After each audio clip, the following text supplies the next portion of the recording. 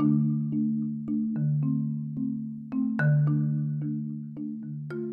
hello and welcome back, fellow riders, on Bus Talk, a podcast about work life issues which crowd our minds each day. Myth busting into reality, we share some tips and tricks to better your work life balance, or the lack thereof. Simply put, it's a straight talk to help you cope well with various situations without having to reinvent the wheel. And yes, there is a lot of traffic, so it does take time. We go slow, steady, and at our own pace. If this is what piques your interest, you're on the right bus. So sit back, turn up the volume, and enjoy the ride. I'm your host, GB, and you're listening to Bus Talk. Think of yourself as a hiring manager and you have a hiring mandate. Clearly, there are two types of hiring mandates that are possible. One is that you're hiring for a replacement headcount, and two is for a fresh headcount. And God bless if you have fresh headcount at this point in time, it's a rarity. In most cases, it's a replacement headcount. Now, as hiring managers, we all want to hire the dragon warrior. What do I mean by that? What I mean is you want to hire the best of the best, the one and only, the chosen one for the role.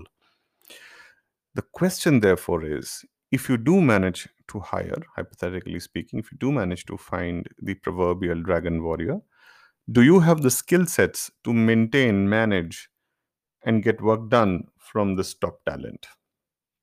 Do you have skill sets that of Master Shifu to be able to manage the Dragon Warrior? That is the question we'd like to understand today.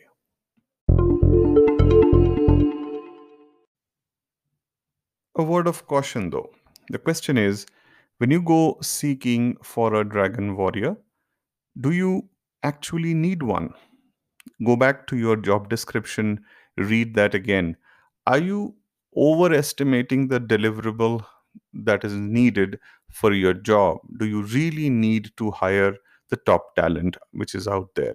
Now, this does not mean I'm advocating that you hire mediocre or below average talent, but when you hire the best of the best, then there are certain prerequisites that come with it.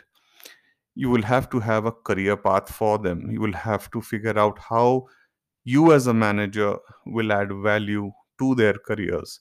Number three, what is it in your capacity and capability that you will solve for them?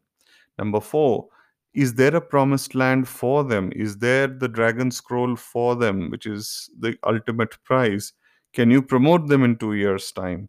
These are the questions that you need to have some answers. You might not have complete answers, but some clear idea so that once you do get a dragon warrior on board, he or she is all set for the next 2 to 3 years.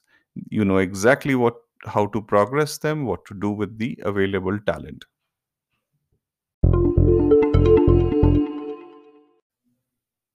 Okay, now with that disclaimer aside, let's figure out the three things that you need to watch out for while trying to hire a dragon warrior. Number one, the role description. Have you gone back and assessed the role in great detail? Are you at a risk of overselling the role and therefore attracting a talent which could be an overkill? Go back and reassess. Because if there is a situation where the talent far exceeds the role requirement, discontentment will creep in sooner than you can imagine, and you will lose a very good talent. So, am I advocating that you go ahead and hire a mediocre talent? Answer is no. That's not what I'm saying. But clearly, overestimating the role is not advised. So, how do you proceed? Well, for the first 2 or 3 rounds, after the job description has been very clearly articulated, the first 2 or 3 rounds, you don't need to go overboard in explaining the benefits of the role. First 2 or 3 rounds, you want to assess the interest that the potential top talent is has towards the role. And so you give out a little bit of information that for in each round, which keeps the person interested, and assuming they cross over to the next level, then you share a little bit more information. By the time you get to the penultimate stage of the interview before making the offer, that's when you are almost 80 to 90% sure that this is the candidate you want on board. That is when you start to articulate the benefits of the role and where this role will progress and so on and so forth. What is the scope of growth and the path, the learning path the incumbent will experience if they so choose to take on the role. So, if you follow these parameters, chances are the expectations will be set correctly at either end. Neither would you like a surprise, nor should the top talent that you are aiming to hire. Point number two, once you do get into an interview situation having identified a potential dragon warrior, how are you making sure that your individual personal bias, subconscious bias, or unconscious bias does not interfere in your interviewing process? Let me simplify that for you. When you were asked way back when in your interviewing days, when you were a job seeker, you were asked this question. So, what makes you apply for this role? And your answer was, well, I'm looking for greater challenges to show my skill sets or make a greater business impact. Now, fast forward to today. Here is a top talent sitting right in front of you, and you repeat the same question, saying, what is it that you are looking forward to? Why apply for this role? And why choose this company or this role? And the answer comes totally different to what you thought was the traditional answer, which you gave, looking for more challenges. The top talent might give you an answer which is totally out of syllabus. For example, he or she might say, look, I think I can grow the business 20% if we change these three processes. If that puts you in defense mode straight away, you've got to think twice. Why? Because if you hire good people, do you really want to tell them what needs to be done? Don't you hire good people so that they can do what they know best? Many organizations make the mistake of hiring good people, then hammering them into a box. And once they fall in line and become part of the assembly line, they go and hire someone from outside. Why? Because they needed somebody to think outside the box. Such is the irony.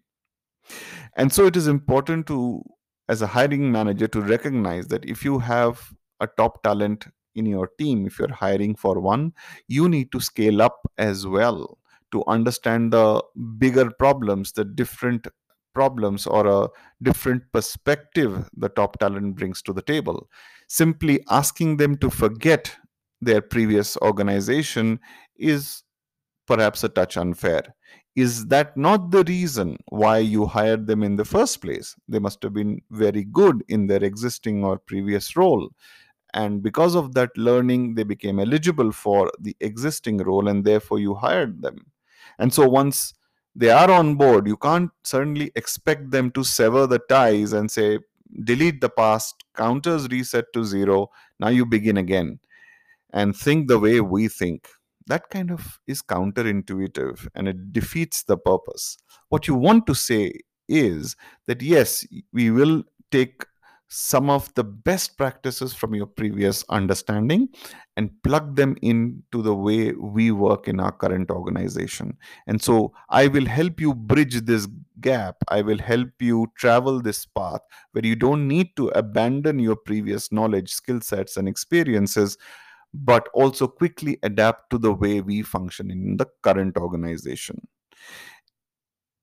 These are small steps, but very important steps that a hiring manager has to bear in mind when you want to attract a top talent.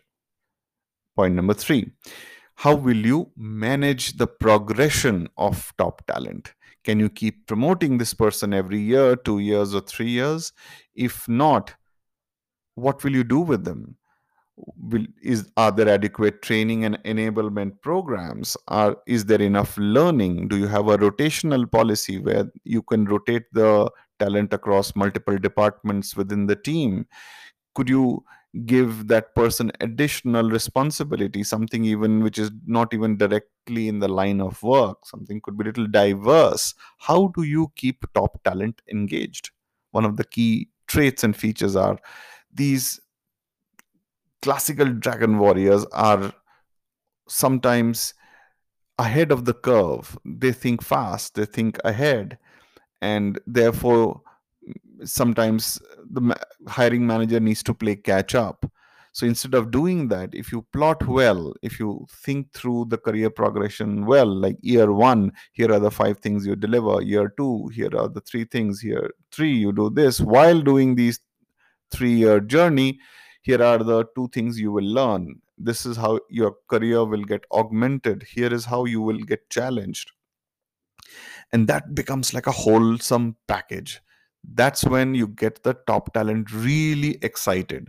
Of course, money is a part of it, but it cannot be the only part of excitement. That if my market value was, say, 50 lakhs and you offered me 70 lakhs, yes, that is exciting, but is that the only thing that a top talent will get excited about? Perhaps not. Do you know why? Because they back themselves. They know that if not A, B, or C, somebody will value them at a 70 lakh package. So they're not really hard and fast about getting the top dollar or the top billing. What they're looking for is the job opportunity or scope where they can make a greater business impact, show a larger part of their ability, or display their skill sets. You, as a hiring manager, what platform are you providing for top talent to flourish? And so these 3 points are very critical in your pursuit of hiring the Dragon Warrior.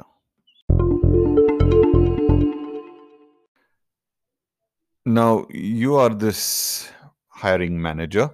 You're thinking, well, everybody tells me that I should hire people who are better than me. What happens to me? Does that make you feel insecure? Does that make you feel, get worried that if I keep on hiring people who are better than me, someday they will take my job? Does that happen? And if that happens, what do I do? Well, to answer that, think of the reverse. If you keep hiring people who are way below your talent level, what happens? You have a team of mediocrity. You have a below par, subpar team. Will that subpar team take you to greater success? Unlikely. Almost certainly not. And if they go down, you go down too, my friend. And so the better bet is to hire people who are smarter than you, perhaps have complementary skill sets. And it's up to you, as the hiring manager, as the people manager, to develop that fabric of trust within the team, that each of them gets a level playing field to showcase their talent and ability. If somebody is good in Excel skills and they are the masters in that, then has to be somebody who's great in PowerPoint skills. And I'm just simplifying it. And so, if your core competency is being strong in Word documents, then combined together, you present a fabulous work and above standard work, and that's what gets recognized. That when you do superlative work, you seldom or never get recognized for doing mediocre or subpar work. And so spend time in understanding how to develop the team culture, the fabric of trust amongst teammates, which can take your team to greater heights. The flip side is also true. If this doesn't come to you naturally, if you are struggling to create this fabric, you've got to think about your people management skill sets. Did you get it too early? Are you ready for it? Did you want to take a break? Do you want to seek help? Why don't you have a mentor who could help you with this situation? Suffice to say, The later in your life, in your career span, you get the responsibility of managing a team, the better it is. I've often seen people who have become people managers very early into their careers, like 3 years, 4 years into their work ex. They often flounder at this with this complexity of managing other people's careers and lives, as it were. So, if you are getting a people management role, say at the 10-year mark or at the 12-year mark, fret not. That is perhaps the best thing that could have happened to you, because you, as an individual contributor over the last 10 years, would have gone through a sinusoidal curve, ups and downs, crests and troughs, and realized what it takes for a people manager to succeed. You would have perhaps witnessed or been under two or three bosses, different types of bosses, and picked up some good practices and know what are the bad practices to keep away, and therefore shape and design your own leadership quality, people management quality, or style. And therefore, you have something original when you become a manager. When you become a people manager, you therefore are mentally strong enough. It is expected that you are mentally strong enough to handle all types of talent, not just talent which is similar to you, but talent which is even better than you. I hope with these pointers, these little insights, you reflect back on your people management journey and see what are the two or three things you could have done better. And let me know if you have any further questions on this topic. I'd be happy to address and answer them.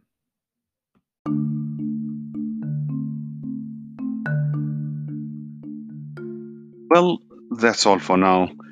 I hope you had a good time listening as much as I had sharing these thoughts. And if you did, do tune in to the other episodes of Bus Talk. Yes, you could share them on Facebook or Twitter, and with especially those who might appreciate similar content. And if you need to talk to me or reach out to me, you can use the Twitter handle hashtag Gyanban, spelled as GYANBAN, one word, or email me on gyanban@gmail.com, again spelled as GYANBANN.